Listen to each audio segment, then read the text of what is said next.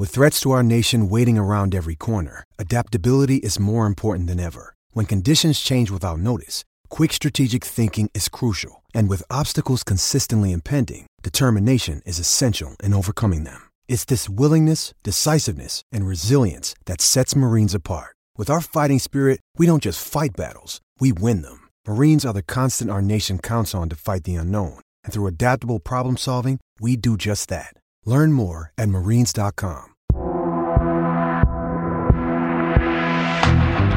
The man, the myth, the legend, the OG. In fact, this is the OG. Yeah. This is Lakeside Drive. I'm James. It's great to have you at your company wherever you're listening in the off-season. Hello. And I'm joined, the focus of today's episode, by my friend and yours, Thomas J. Camp. G'day, mate. How are you, buddy? You well? Mate, I'm good. I feel a little bit more relaxed and rested now after a couple of weeks off. I'm not going to lie. Yeah. It's been a pretty big season, but look, we'll talk about the season in a little bit. First of all, I want to have a look at the little collection of things that we've got on the table in front of us. So talk us through what you've got left to right. Well, I've got my $300,000 Danny Rick replica helmet sitting there, so it's pretty well themed. I've got my Lemmy Kilmister little doll. He's a bit of an idol of mine, I suppose. It's good. And then I've got the old Thunderbird too. So good, man. Cast iron with the little Thunderbird 4 in the what would you call the it? Little holder, the little I guess. holder. So yeah, I was obsessed with that show as a kid. Used to get up at 6 a.m. with my dad and watch it and fall asleep and not remember it. But when you could record on VHS tapes back in the day, that's what we did. It wasn't too frequent, but I often heard people had friends had accidentally taped over like their parents' wedding video or like christening or some other random thing that would happen.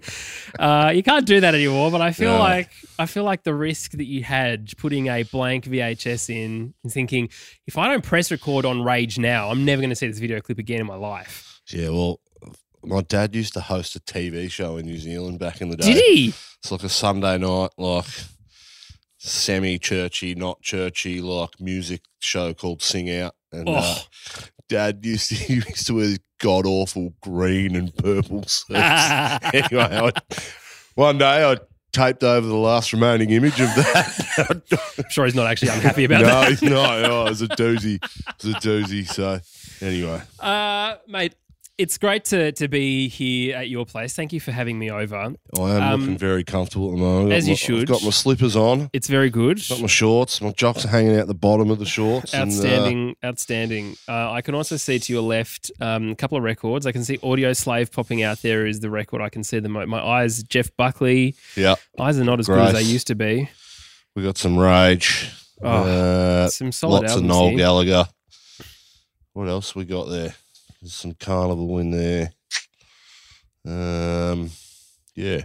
Feels like that's a some of the AC/DC Back in Black. classic. There's probably about, 20 records there. Yeah. I reckon all 20 would be absolute fire. You're the kind of person that just knows music. Well, not I according think to you some are. people, but They're wrong. This is the beauty about having a podcast. Mate, what I wanted to do is, if you're brand new to the podcast, it's great to have you here. Thank you for joining us. It is the off-season, of course. F1 is finished for the year. We're looking ahead to next year. But between now and then, a couple of special episodes. We'll eventually do a full season review episode. But what I wanted to do is introduce you and us. And if you've been here from the beginning, which is congratulations to you, honestly. yeah. Or if you're brand new here, I want to introduce Campy because Lakeside Drive wouldn't be Lakeside Drive without him. It was originally Oz F1. We'll get into the story about the podcast, but I want a little bit of a background on you, Campy. Talk to us about not your whole life, but let's sort of focus a little bit on motor. Otherwise, we'd be here for years. Yeah. Let's focus a little bit on the motorsport side of things. Your dad, obviously, you've got Kiwi heritage. Yeah. So you'd be pretty happy with Shane Van Gisbergen winning V8 supercars. To be honest, it's been New Zealand domination for the last couple of years. Yeah, with Scotty McLaughlin too. So, yeah, it's been good. You know what? I used to be obsessed with V8s when I was a kid. Yeah.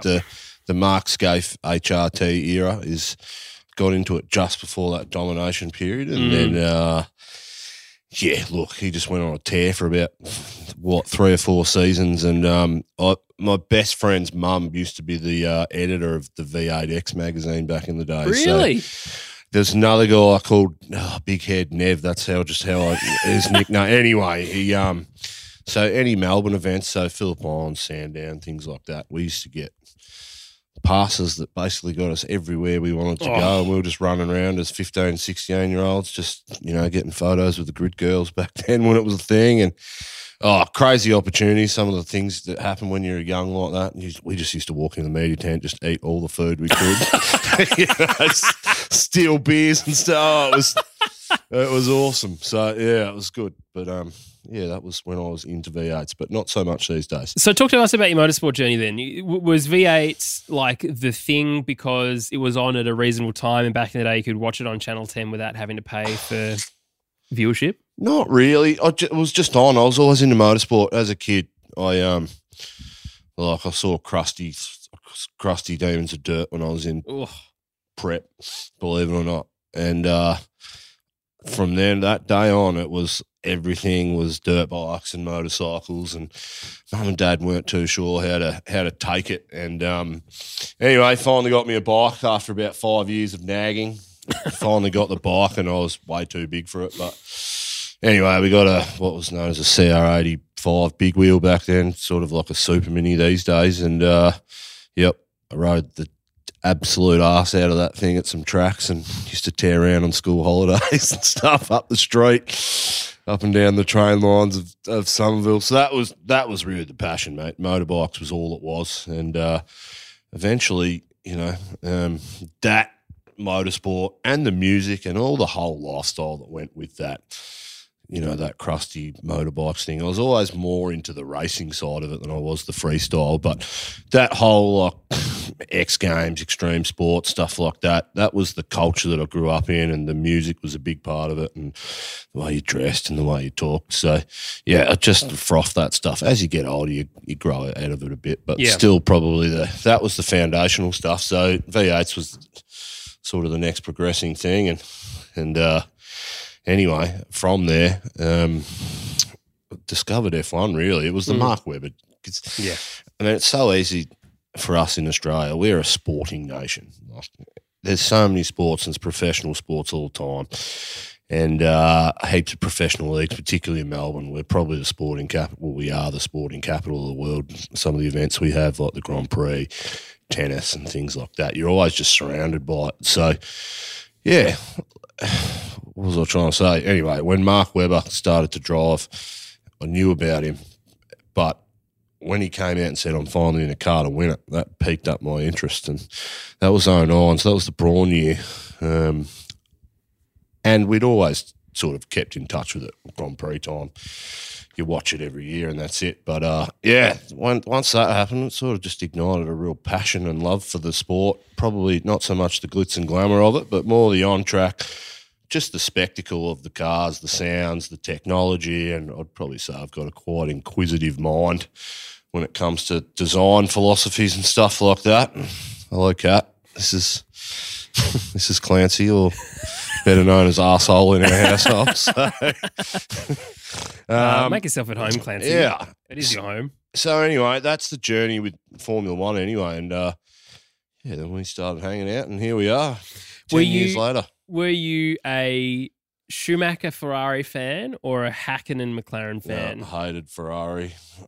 Such an Australian. I'm pretty sure every Australian I've asked, they're all like, no, Hakkinen, or basically whoever else it was, Williams or McLaren. Yeah, I think we back an underdog, right? We hate someone, we love them on the way to the top, but as soon as they're at the top and they say something stupid, well, it's all over. You are cut down back to your humble beginnings pretty quickly, which it's a part of our psyche. I don't love it all the time, but I think it does.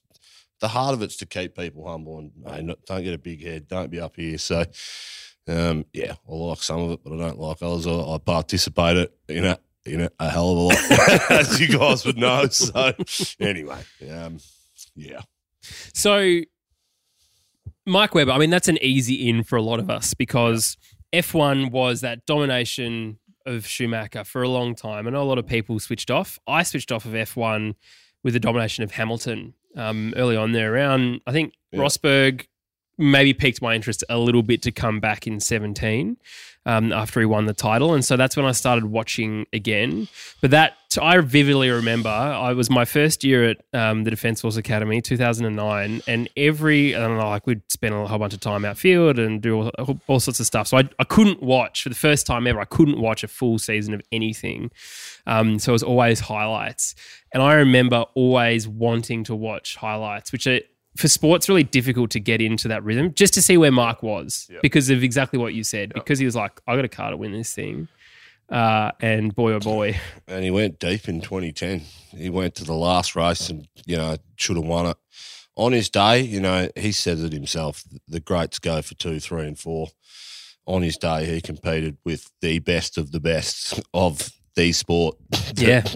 Seb Vettel even said it in one of his sort of outgoing videos the last couple of weeks. Is like, Mark was phenomenal. On his day when he had everything together, he was just unstoppable. Yeah, and he did it the hard way too. Yeah. His story just to get into the He's sport. a Canberra Milk kid. Yeah. You wouldn't know. But if you're from Canberra, New South Wales, you'd be like, I'm a Canberra Milk kid.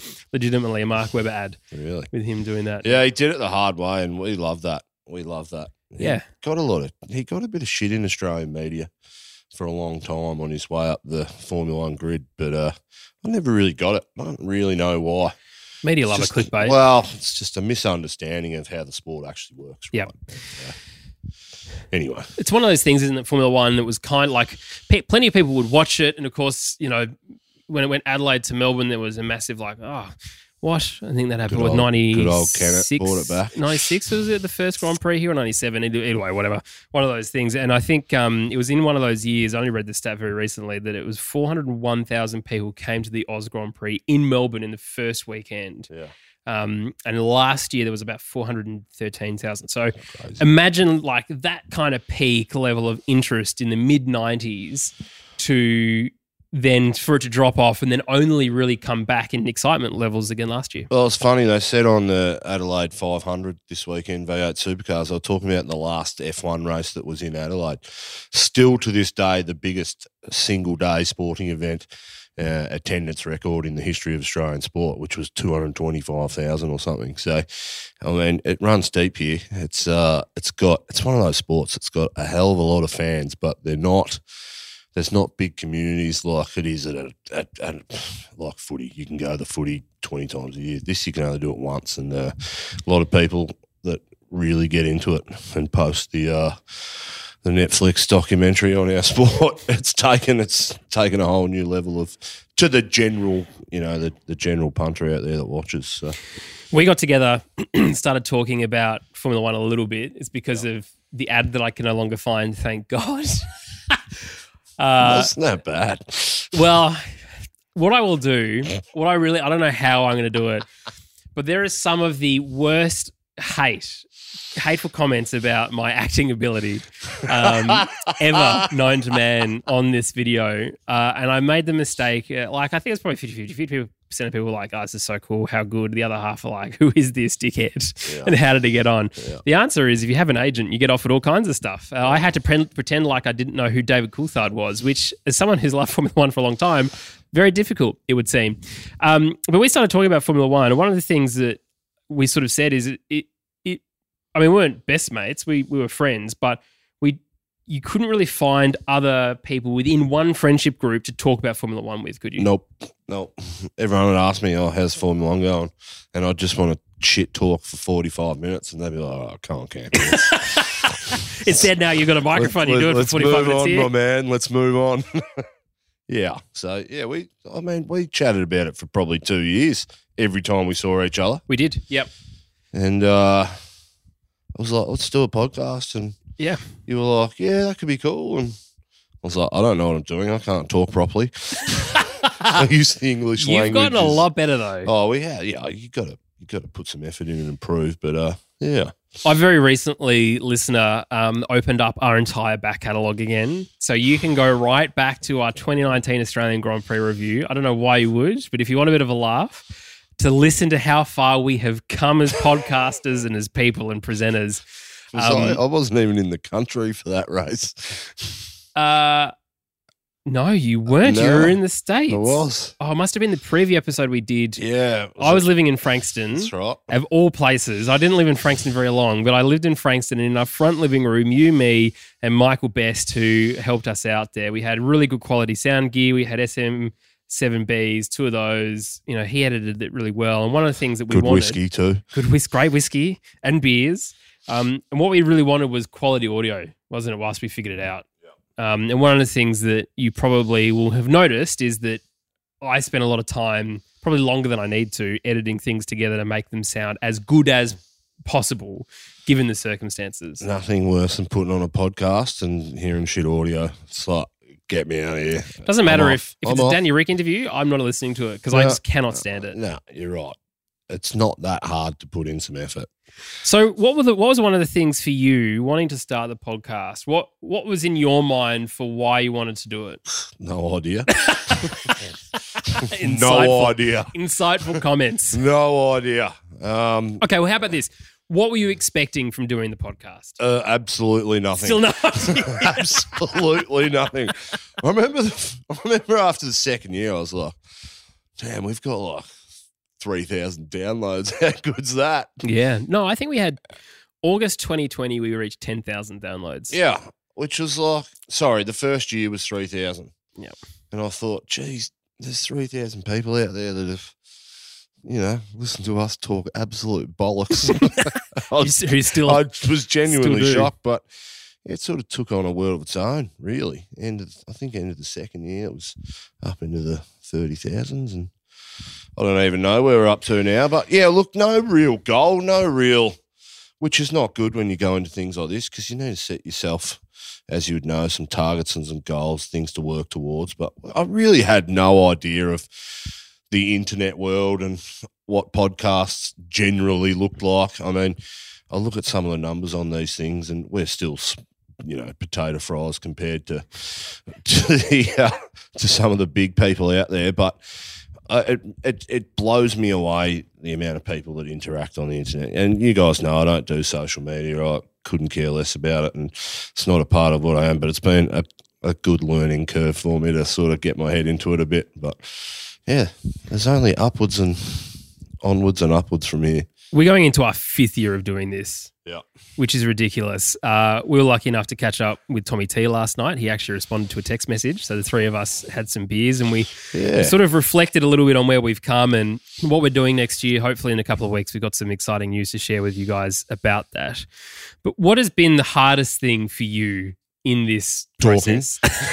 Talking. Oh, you knew the answer to that question. Yeah, look, I've got some severely bad sinus, breathing, head structure issues, as you can tell. Head structure? Shit head. I say it all the time.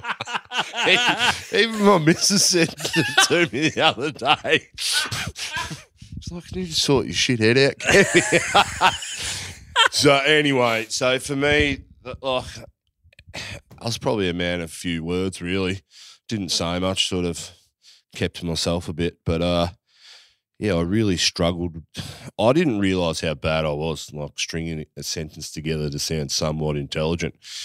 And it's probably a skill I've never really had to learn and to articulate and talk about things. It's funny when you're talking about work stuff. Communication's fine because you know what you're doing. You know the process. You're trying to teach people, but you're also trying to roll out jobs and building. That stuff's fine because I knew it. To actually sit down and, figure out how to string a sentence together and, talk for 3 or 4 minutes at a time, it's difficult. But, yeah, it's been a good skill to learn. I think I've cleaned up a bit of the breathing this year. I don't think it's been anywhere near as bad as what it used to be. So my technique helps. Yeah, But you've worked hard on a lot of that stuff. Behind closed doors, I did the whole put marbles in your mouth in a bag and yell and scream just to get the muscles activated to be able to project your voice as well. So, yeah, I think as a little professional development thing for me, it's been an interesting story and something that I've really enjoyed doing as well. So, It's probably that's probably the biggest struggle. And put myself out there. I don't want to be front and center on anything. Too late. My whole outlook is, hey, I'm that guy that's always there and consistent, but just put me behind 3 or 4 people and I'm super happy. So, yeah, to put myself out there, especially on the internet, I'm not sure that I'm super comfortable with it. Not that anyone really listens or watches anymore anyway, but, you know what I'm trying to say. Absolutely. Look, I think one of the interesting things is we have grown in popularity. We started before Drive to Survive but we didn't even know of its existence when we started the podcast, even as an idea. So it's been interesting to watch our audience sort of grow and change and do a whole bunch of different things. So the whole point was we wanted to fill a gap in the Australian market. We knew that there were other podcasts like Box of Neutrals who had been doing it for years. Great. Love those guys. Really, really awesome content. And hopefully we're going to do this versus a competition, at least go-karts, but maybe some other stuff early next year with them, because they're not competition as in like from a podcast point of view. We're trying to grow an Australian community, and that was the point, is that we wanted to grow an Australian community. But through doing that, we've managed to find Canadians, Americans, people in the UK and Cayman Islands. The Freya, who's part of the show, was a fan. Yeah. Listening in Cayman Islands before joining. And I think the evolution of the show has been pretty significant. But one of the things that and as I said before, like, you have done so much work to better yourself. And I know listeners, I mean, we talk about, heavy breathing and everything else, but as much as that's a little bit of a shit take on you, and we love it. I'm the first to poke. It's a great hashtag. I want people. Hashtag heavy breathing on a t-shirt for next year. I mean, you're a big part of Lakeside Drive, and certainly when you're not around, it's noticed the sort of gap that you leave. And you've worked really hard. And I just want to call that out because we have done this up until this point, even with our Nord VPN sponsorship, and they've supported this episode as well. We'll get to them in a little bit. But even with that isn't coming to us. Just to let you guys know, we're all doing this for the passion of it. And it's never been in our back of our minds to try and turn this into any like kind of cash grab or anything else. There are a lot of podcasts out there who are like, immediately sponsorship. Let's try and get cash. We want to do this to be like, I want to be a YouTuber. I want to be a content creator. And the amount of questions I get for like, how do I be a YouTuber and make money? Like, you have no idea. Yeah. I can't even get us to 1,000 subscribers on YouTube. I do that 5 days a week running a business. So I'm not interested in doing it for stuff like this because this is a hobby and it's good fun, right? It's great. And, we are doing it for you. And that's the thing is for the listener, this is a community focused podcast. So, Campy, over the last couple of years, what's been your favorite moment to record? In your old office was pretty good. Yes. The first couple of years where we had no idea. The 20 minutes when we were setting up before the podcast was like we were giddy school children on school camp, all sleeping in the same room together. And the amount of bollocks that was said between the three of us,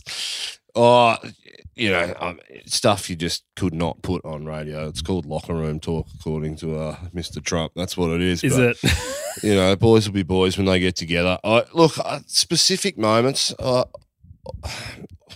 remember watching the race live with that Grosjean crash.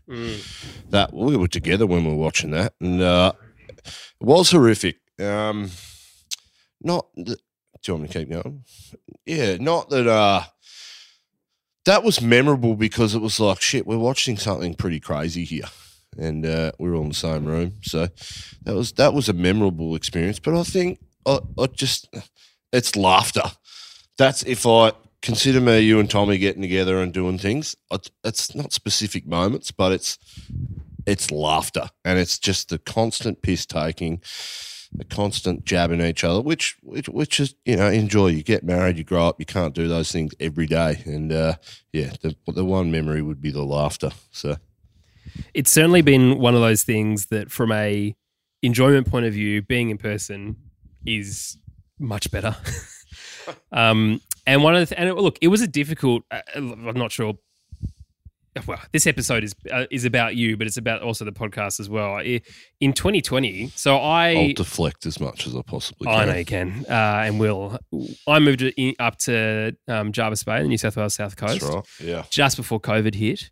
In fact, I drove down to the Oz Grand Prix on the Friday. That's right. Just when they cancelled it. I was driving past Albury Wodonga. So I was like, cool, thanks, guys. Yeah, we're on our way in, yeah. Still ended up going to a Darkness concert, best band in the world. They were like, what's COVID? With 800 of my closest friends at the Forum, and that was a kick-ass gig. Little did we know that would be the last gig that anything would sort of happen for a while. But yeah, I went away and we weren't really sure how things were going to go. And I think it's interesting, like that late 2019 period, as you said, in my office in Somerville, we'd get together. It was easy. We didn't do a hell of a lot of editing because we didn't really know what we were doing, but It's kind of progressed into this point now. And we have a significant amount of downloads. I mean, 20 people is a lot, right? Like, and I try to remind people of this. When you think about people who are, if you've subscribed to the podcast, if you're brand new, if you've been doing it for 3 years or 4 years, you have listened, A, to a lot of nonsense, B, to a lot of progressions of what we've been trying to do with the show, including this year, like the latter part of the year, I kicked my shouty introductions out the window and we did a cold open just to try something different. But always it's about trying to create the best possible content for you guys. Like it's always, how do I create the best podcast? How do I create the best podcast? But doing that remote stuff, that really sucked. Like even if we were all living here, we couldn't do it in person anyway. But it was sucked. But we found a bit of a rhythm. A lot of people don't know this, but I actually reached out to Rusty, to say, I still remember his review of me. Yeah. I won't read it out. I won't do it that bad. You gave me just absolute shit. He appreciated your opinions. I just think it was the mic technique he thought was a little wanting. But it's interesting because, at that point, again, it wasn't a hell of a lot of podcasts going around. And I was still in the mind of trying to get it as good as we could get it. And in fact, we took all of his feedback and we changed the podcast. Yeah. Of course, you may or may not remember, we used to be called Oz F1, and some really good friends of the show helped us decide that maybe not having F1 in the title, if we got bigger, was a good thing. Pushed in the right direction. Hey, if you don't do this, there will be some ramifications. Yeah, which we weren't big enough at that point to really sort of go, oh, it's bad for brand awareness. But look, we Tommy T, shout out to him for the idea of the name Lakeside Drive, because I mean, it's like a band, like a rock. In fact, I think there is a rock band. If you go onto Instagram, I think just at Lakeside Drive is a rock band from Canada. Really? Yep.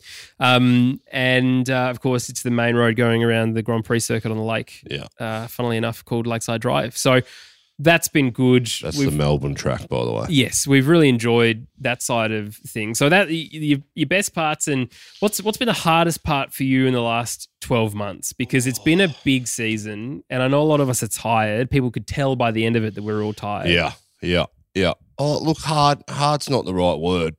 At the start of this year, I had crazy life happenings, got married and stuff going on, and the last month where I've been around, just absolute chaos, just work-wise and stuff. And yeah, so that was difficult. So it was difficult to get into it. I wouldn't say it's hard, but seriously, the talking thing's the biggest.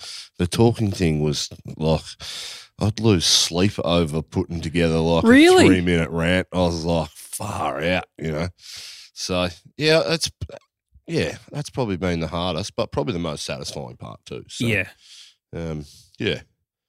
Yeah. How's it? I mean, and you got to adapt and change as well. Yeah. You can't stay the way that we were when we first started. Oh, no way. No one would listen. The world's changed, and there's still a big part of me that's like that wants to play a role and say all the stupid, funny shit. But, a lot of that stuff's under the water now, and you got to stay relevant with the times, I suppose, which there's a part of me that hates it, but there's a part of me that gets it too. So I think it's interesting because as we've grown, we've of course found new audiences. Yeah. And again, what started realistically probably as a thought for a community of people living in Melbourne. We were kind of like, we could get together and like go to pubs and, watch a race or whatever else, has turned into this international madness, really. One of the things that I wanted to talk about was the Oz Grand Prix this year. Yeah. And we had drinks afterwards. We met some pretty amazing people. How's it been for you to know, and this is just the reality, that you've gone from, talking nonsense in a Frankston living room to now being listened to not only across the country or across the state, let alone across the country, and then internationally, and having people come and join us for some beers who are like, it's Campy. Yeah, it was a bit odd. Someone tapped me on the shoulder like, Campy, how are you, mate? And I was like, wow. I played music and played in bands, so I've experienced a tiny bit of that stuff as well. But it's definitely, I mean, look, there's a level of fame, is what I'm saying. Fuck, it's not fame. It is. It's not.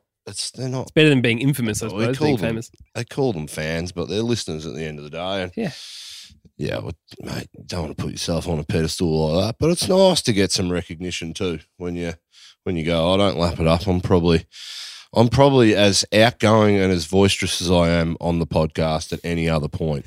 True story. When I'm at a pub, I'm just, hey, let's sit back and just relax and sit back and be that fourth or fifth person in the crowd. So, I am acting to a certain level, but enough about me, Jim. Far out. Well, this is a podcast about you. Or chat with Campy. Campy's couch chat is what I'm going to call it, because we need some positive alliteration for the podcast name. Well, look, call it what you want, but people do listen. People are interested. Yeah. And a shout out to the couple of you who Freya and I caught up with in Miami. That was phenomenal. And I talked to quite a few of you regularly on Instagram through either the Lakeside Drive Instagram or my personal Instagram account too. It's great. And again, we are not above you guys at all. We are the same. We are only trying to create a community, which is an interesting thing. We all go to the bathroom and we all shit. We all wipe our own backside. But when did it become hard for you to watch Formula One in the last 2 years? Oh, geez. Can you sort of pick the moment, or was it a slow progression? I think. And why? First 3 races this year, McLaren were nowhere.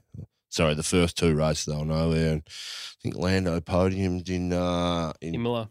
No, this year in Saudi Arabia somewhere in the Middle East. Anyway, and Danny Rick had a few issues early on, and he missed testing for COVID, and I just had that feeling in my gut like this isn't going to go the way we want it to go. And I tried to do everything I could to put a positive tinge on Danny Rick's performances early on because, mate, we're invested in him. It's not like we give a shit if we get him on the podcast and you'd fanboy him, but like that's the reason that he's the reason that we love the sport so much, and that's something to listen to and to watch every week, and that's our guy, right? That's our team. So it has been hard because there's not really another character on the grid that I, would like to succeed so much more. So, it gets in, you can get cynical really quickly, and I'm shocking at it. And, I'm the first to, take the piss out of somebody else and, hold them to account when, the Gasly thing. I really don't care about the guy, if I'm honest. But do you know what? Like, I really couldn't care less, but it's something that started and you just go on with it, right? So, it's, look, early on too, and I had I was getting married and some stuff going on earlier in the year, so I missed a couple of the races. I don't even think I watched the 3 races I missed just because life was hectic. So, yeah, this year's probably been the toughest year, and I've probably seen that, and I think the listeners too. And like when your other sporting teams, like whether it be the Bombers or when the All Blacks got done by the Irish this year, it's like, what am I watching sport for? Why am I putting myself through this every week? And you lose interest in it. So it's been a tougher year, but I still love the sport. I still love the technical side of it. People ask, how do I learn more about it? Just go and download the FIA regulations. And it's also a good way to put you to sleep.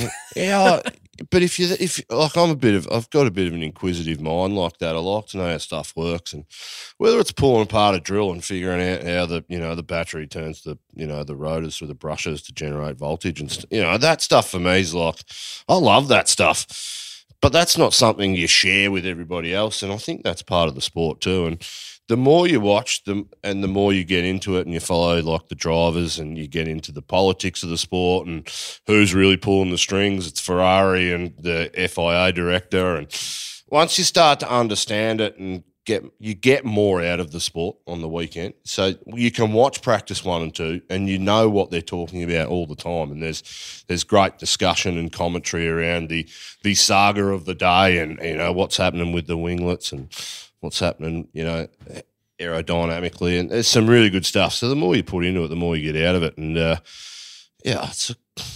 that's the stuff that really gets me. It has been difficult though because of Danny Rick. And when we started the podcast, it was, you know, Australia, I think Aussie banter, big opinions and huge Daniel Ricciardo bias. Well, just gone to Renault too, so. Yeah, it was hard enough to watch him leave Red Bull.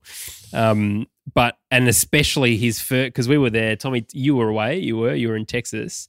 Tommy T and I where were we? Turns 9 and 10, 2019, and we were watching. This is back when the turn actually existed, rather than the really fast follow through now. That was Bottas 2.0, right? Oh, massive screen, VB on fire, opening, bloody lights go out, and then Danny front wing rips off. That's right. Hit that. He's limping around the circuit. Everyone's like. Anyway, he started at the bottom for Renault and he really made himself sort of up to the top. And his couple of performances in 2020 were phenomenal in that car. Oh, he drove the arse off that car. Even the first year, he made Hulkenberg look second rate. Although he didn't get the performance out of the car that he probably wanted. That second year and hit that Renault, that was. Geez. But he was figuring it out, right? And you can see what didn't happen in McLaren happened at Renault. It was figuring it out as a completely different philosophy there. Brakes are different, driving, steering is different, everything else. Once he got it, okay. And you look back at the highlights of the end of 2019 and 2020, and it's like a Ferrari or Seb Vettel overtaking Danny Rick in a Renault for like third. Yeah, people forget. Yeah, he had that Renault had absolutely no place being where it did. With the Mercedes, Red Bull, and Ferrari domination. Yeah, okay, Ferrari had a good year in 2019. Ferrari with that power unit that was now illegal. Cheating, yeah.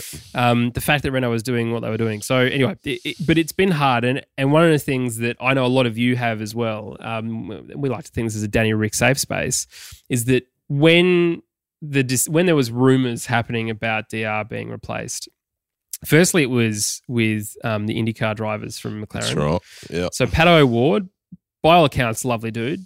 Sure he is. He's not our boy, is he? No, and that's right. And then it sort of was like, why would they do that? I mean, there's now 400 drivers who drive for McLaren, but it's interesting sort of seeing that and then seeing the energy shift in Australia, because we were, like you and I got back into F1 or into F1 properly as sort of adults, inverted commas, sort of 18, 19, 20 because of Mark Webber, seeing the same thing happen for Danny Rick fans. So if you're early 20s now, you're Danny Rick fan because you came into the sport. If it was 2019 or Drive to Survive was your entry, or slightly before that, 17, 18, amazing performances in that Red Bull. Even 14. Do you think back to 2014? 14 was his first year in a good car. Yeah. And I'm not talking like, I look at some of the younger guys coming through, like Leclerc's had his shot, Sainz had his shot, Russell's had his shot, Norris to an extent has had his shot. When Danny Rick first got his shot, he was qualifying on the front row and winning races against a 4-time world champion and against a Mercedes turbo hybrid that was so dominant. But Danny Rick, he's the one that when he got his shot, he performed so much better than everybody else. And everyone's like, this is a future world champion. Then Max Verstappen came along, halfway through 4 races into 2016, and it was a that's the progression we've been on. But that's how good this Danny Rick came into that top seat. The one hit on him was, they don't know if he's got any racecraft, at the front end. And we soon learned that within one race how good it was. So yeah. His progression, and like we are, as a podcast, emotionally attached to the guy. There's no denying that whatsoever. And I think we've sort of ridden the highs and lows with him this year.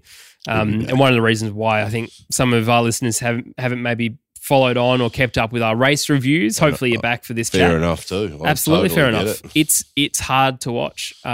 when it gets to the point where the camera for the opening lap has moved to follow the first 10 or 13 cars around and you can't see Daniel in that shot, that's where it was for me. Like, okay, this really sucks a lot. It's really struggling to watch it. Yeah. But I think we've talked about it before as well. Formula One has got, with every fan, has got a 4 to 5 year bell curve on your viewership. You dabble in it for the first year, you get really passionate about it. The second year is you are watching absolutely and consuming everything you can. The third year, you're still right into it and you're doing everything, but by the tail end of that third season, you start to drift off. By season 5, it's like, history repeats itself all the time in this sport, and it'll be interesting to see what the viewership and the fans of general, the what I would call the Netflixification of our support, those fans. It'll be interesting to see where they are now with 4 or 5 seasons of the sport and whether they hold on to it and, watch it as passionately as they have had for the last 4 or 5 years. So. Yeah, that's right. It's also very hard to watch it passionately in this country. And it is, to our overseas listeners, well done you for being overseas just generally, because getting up, either staying up till 11 o'clock and watching, inevitably there's a red flag because FIA is trigger happy a little bit more now with those than what they used to be, the stewards. It just means that you're wrapping up a race at 1 o'clock, 1:30. Maybe you want to watch a little bit of the post-show. So realistically, you're probably asleep at 2 on a Sunday night. A lot of our listeners are, you work great jobs, you do all the things, you're traveling early Monday morning. That's maybe like 4 hours sleep. Majority of the population's up at 6 o'clock. Yeah, it is so difficult to lean into it. And one of the things that I really want to do for next year for this podcast is have more interviews and have more people that want to actually hang out and do really cool things to chat with them so that we've got some content that's outside of just race reviews. Lafreya's chat with the Irish chick. What was her name? Emily. Oh, we'll get Emily on the podcast. She's excellent. Here's a hot tip for you. Here's a little bit of up and coming. There is an episode this Friday, but also Freya next week is chatting with Laura Winter. So, Freya and I interviewed Laura for the Extreme E podcast a couple of months ago. She is bloody delightful. Yeah. Incredibly professional, exceptionally hardworking. She works across rugby, Formula One. Yeah. She's done World Rallycross, cycling. I think she still wants to do darts, a whole bunch of other stuff. Like, it is just a ridiculous amount of content that she's got in her head all the time. Extreme E, of course, as well. Anyway, that's going to be a really cool chat. So make sure you subscribe to be able to hear that.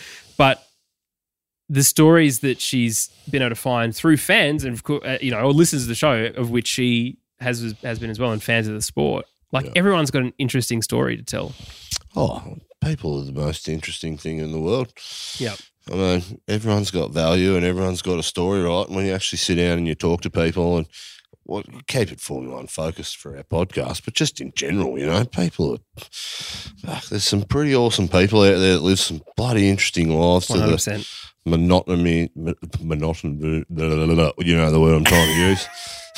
Yes, monotony, Yeah. Oh, absolutely. Yeah. So next year we'll get more. And many of them are you. Yeah. You guys have much more interesting stories than us. Two idiots. Oh, we got Manus on. Who? Yeah, I know. cracking. He's not going to listen to this. He's a cracking human being. He is very good. And then Mark Kay too, genuine contributor to everything that we do. And it's good to have him along as well. Pay driver.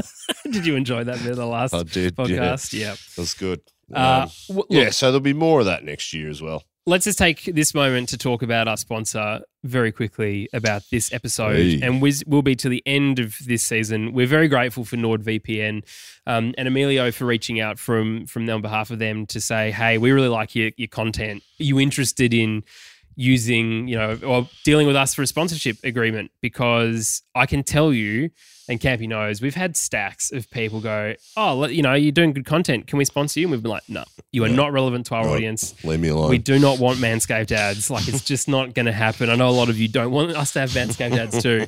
But NordVPN has been... Aldi ads. Or Aldi ads. Or Liquorland ads. Anyway, box of neutrals. But it's been really good to have these guys, and we really appreciate not only them sponsoring us, but you guys jumping on and subscribing with a NordVPN subscription to help support us too. You can do that, and of course, it's all a trackable link and everything else. If you go to nordvpn.com/Lakeside Drive, you'll get a 2-year heavily discounted rate, and you get 4 months free, which is great. It's 30 days money back guarantee. So if you don't like it, you can just get rid of it and move on to something else. Cracking product. It's genuinely the easiest VPN to use. I'm the most computer illiterate man in the world, but I know you need a VPN because I've said it before, but these tech companies, these dodgy bastards out there, I don't want them seeing anything. It's bad enough that they've probably got a bloody something in me TV and it's listening to me a microphone and a camera, which is not good. So least I can do on my laptop and devices is use the VPN so that I can, get good free stuff from around the world too. Good free stuff. You can unlock all kinds of regional content. If you want to watch, for example, I'm watching Shetland, the television show at the moment. It's a Scottish detective show. Bloody love it. It is phenomenal. Love that show. Good. But season 7, for whatever reason, isn't on ABC, which is free to get here. It's behind a paywall or one of the subscription services. So I've just changed my location to the UK and suddenly I'm able to watch the rest of season 7, which has been super, super helpful because I don't know about you guys, but I dislike subscribing to so many different services.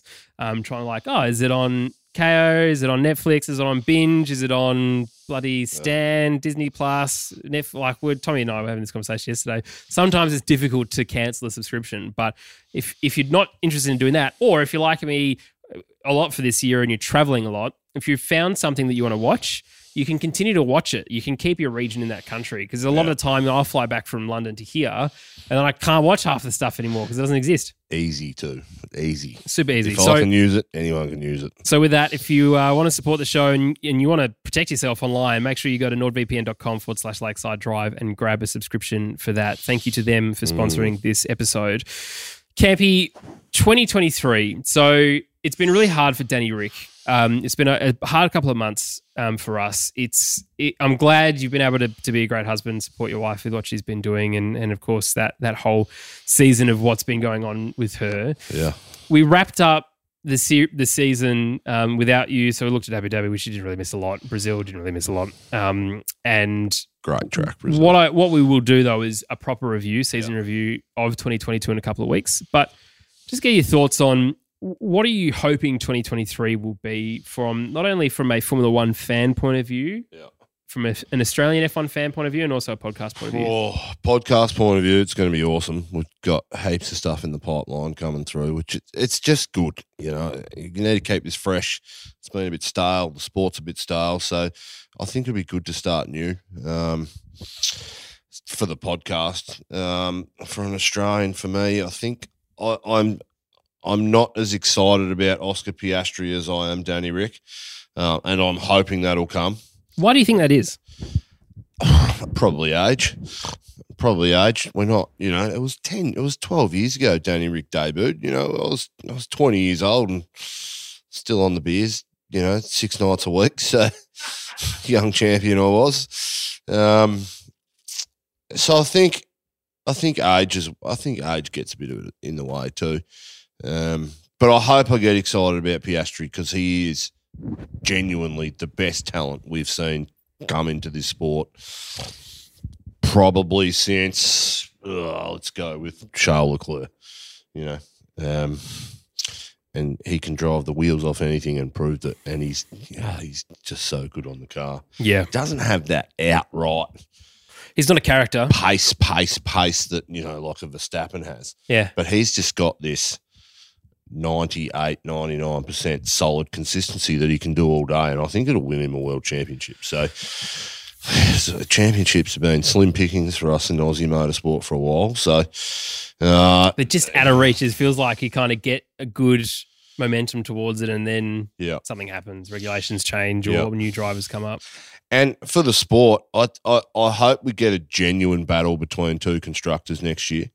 I think it'll probably be Mercedes, Red Bull. I think for Mercedes to drop off this year, I think it was expected at some stage they would. Can't stay on that top perch forever. But before the halfway break this year, they had some cracking results, and after the break, had some really good results too. But Lewis had an odd year; he didn't win a race this year, which is the first time ever. I'd be expecting Mercedes to bounce back, and I think that's what the sport needs. It needs a genuine competition, like probably what we saw in 2021. Yeah. Without the ending that happened. Yeah. I mean, that was a great season. But you think about like 2005, 2006, 2007, 2008, 2009, 2010, 2011, 2012, like there was a lot of competition for that top step. Yeah. I mean, Red Bull throughout those years, well, from 2010 to 13, clearly the most dominant car on the grid. But there was still the didn't win every race. And there was still that tension between Seb and Mark. Yep. And I feel like we just haven't had that. It was as much as Valtteri 2.0 in 2019 was great, he just didn't do enough. And those guys were so much closer too. Yeah, that's right. The top 8 cars were in a procession. They were literally following within half a second of each other, not being able to pass, frustrating without DRS and things. But the genuine pace of the teammate compared to the number one driver of that era was not like what we see now. We see some big gaps and some big differences, and I think the sport needs it. I think it needs it. We've touched on this a couple of times this year. It's just not. I'm still not sure where F1 goes. It's got a bit of an identity crisis. It's in our conversations from a corporate level. They're clearly the reason we're doing more races is to make it more commercially viable for the Middle Eastern money to come in and snap it up, like they have with a hell of a lot of other sports. They've got the golf going on at the moment. They own the majority of the biggest soccer football franchises around the world. In America, they're trying to take over their sporting teams as well, and F1's just another thing on the list. So that identity, I think, will probably, from a corporate level, I think the sport's in a good place because they're selling more and they're making more. But I think it takes a negative impact on the actual racing side of our sport and what we watch it for. And I think if they sell to a Middle Eastern conglomerate, I think it'd leave a sour taste in a lot of fans' mouths just because of the inconsistencies and the bullshit that goes with racing on over there.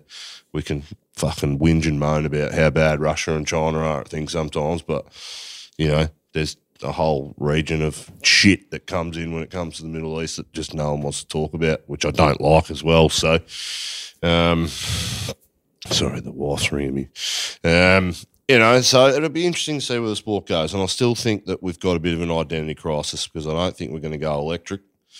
Biofuels, who cares about biofuels? If the world's going to go to hydrogen, sweet. Make the transition into Formula One too. We've proved that we can drive on 100 litres of full Grand Prix. Why do we need to continue down this electric hybrid mode when, the fans are sick of it? We want loud noises back, don't we? We want 16,000 RPM V10s back. There's a podcast in that, although it's already been taken by the race.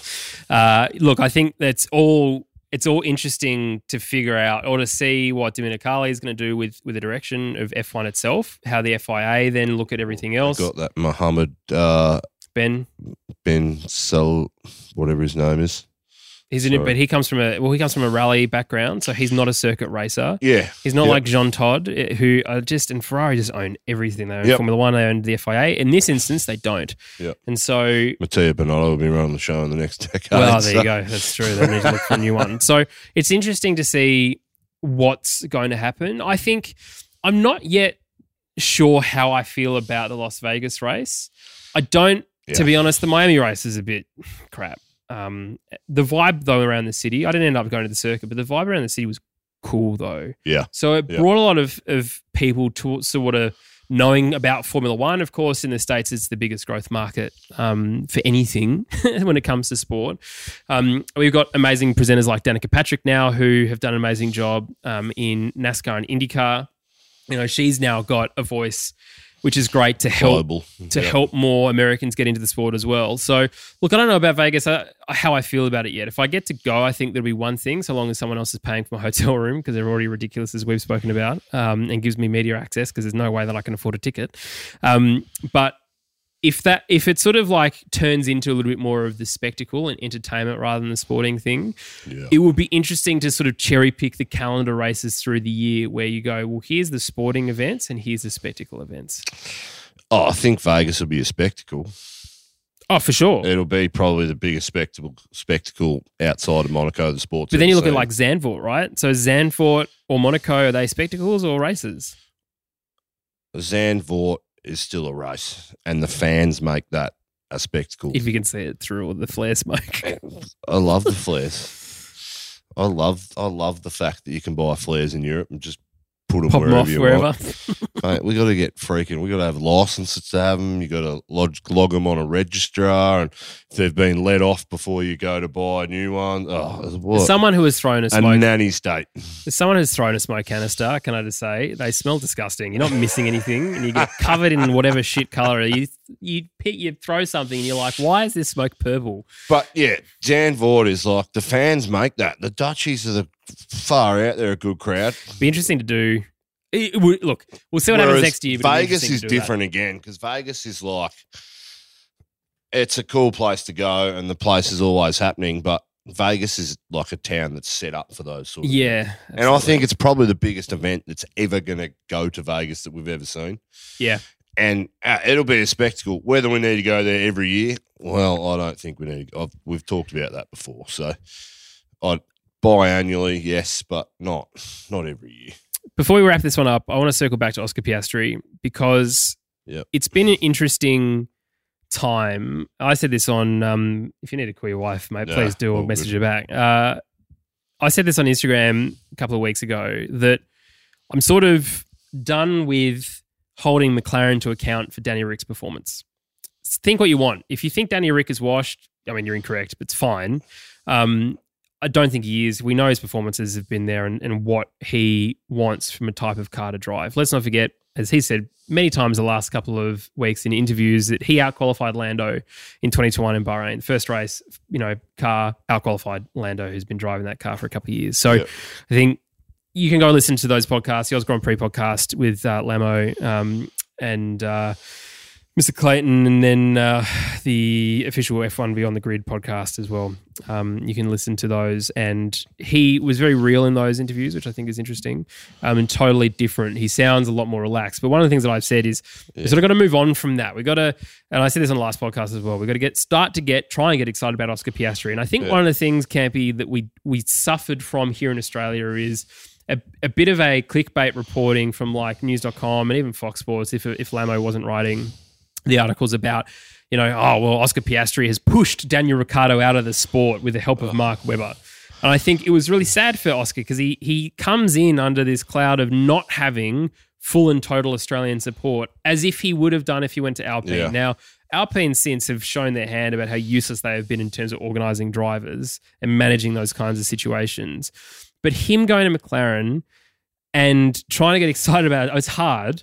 But I feel like we owe it to him to be able to do it. Yeah, totally. Especially as a Melbourne boy. I mean, Danny Rick's not even from the correct part of the country. From the Republic of Western Australia. Far out. I hate Liberals over there too. So if they've got any left, I think they've got less of them in their parliament there than we do here. Anyway, look, we will get excited about Oscar. We're going to try and get him on the podcast. That's part of the thing for next year is we're going to try and get a chat, hopefully around the Oz Grand Prix weekend. He's a young kid. Hey, we're watching this kid's dreams play out, everything he's worked towards. How good is that? And he is like, I mean, we talk about, the 1% of the 1%, but, add another 1% onto that, and that's what Formula One drivers are. Yeah, and totally. For a young kid like Oscar to get through and to achieve what he's achieved thus far is, mate, we're just watching his dreams, And he's not a pay driver either. He's there purely on merit. And done it the way you should do it too, which is good. You know, I mean, I've spoken about before, you know, part of what I love doing about the podcast too is participating in other people's dreams and the ambitions that they have. Not that I necessarily have the same ambitions or want the same things out of it, but it's awesome to do those, you know, to participate in other people's dreams. And, you know, we're doing that with Oscar too. This is his dream, and we get to watch it and not so much be a part of it, you know, in the inner sanctum and the circle, but because we love the sport, we get to participate in that as well. And that's probably, you know, that's the direction or the lens I'm going to look through Oscar Piastri next year, and let's just get on the ride with him and have as good a time as we can, because, I mean, it's easy to get cynical in this sport, as I said, so let's keep it positive. After 300 races next year, you can hold me to account for that. But, yeah, it's good. What about, can we touch on Bonotto? Let's save Bonotto, I reckon, Cool. for our season review podcast. I actually think that's a good place to end. Very well said, Campy. Would you like to see us out for the podcast? Well, I'm stoked that this podcast was about me and we didn't do much talking about me. That's classic. Just the way I wanted it. But I've had a cracking year. Thanks for you guys' support in all that we do, whether you're a casual fan or a patron.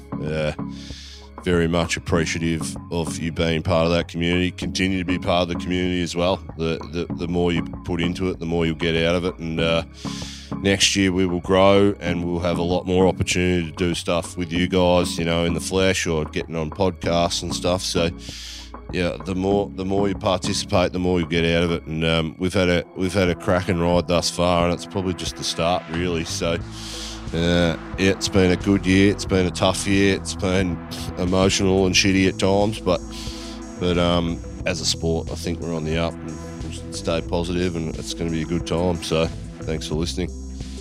See you next time.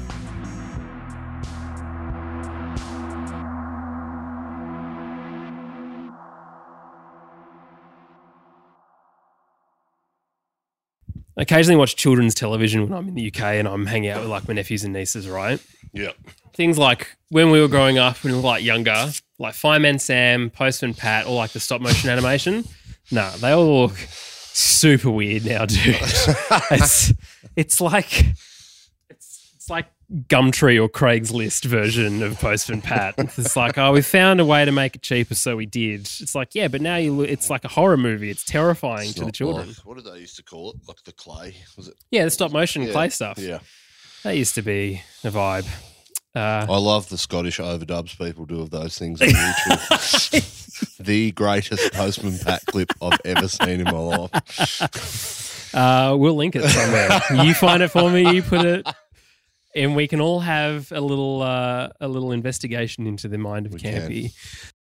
Sports Social Podcast Network.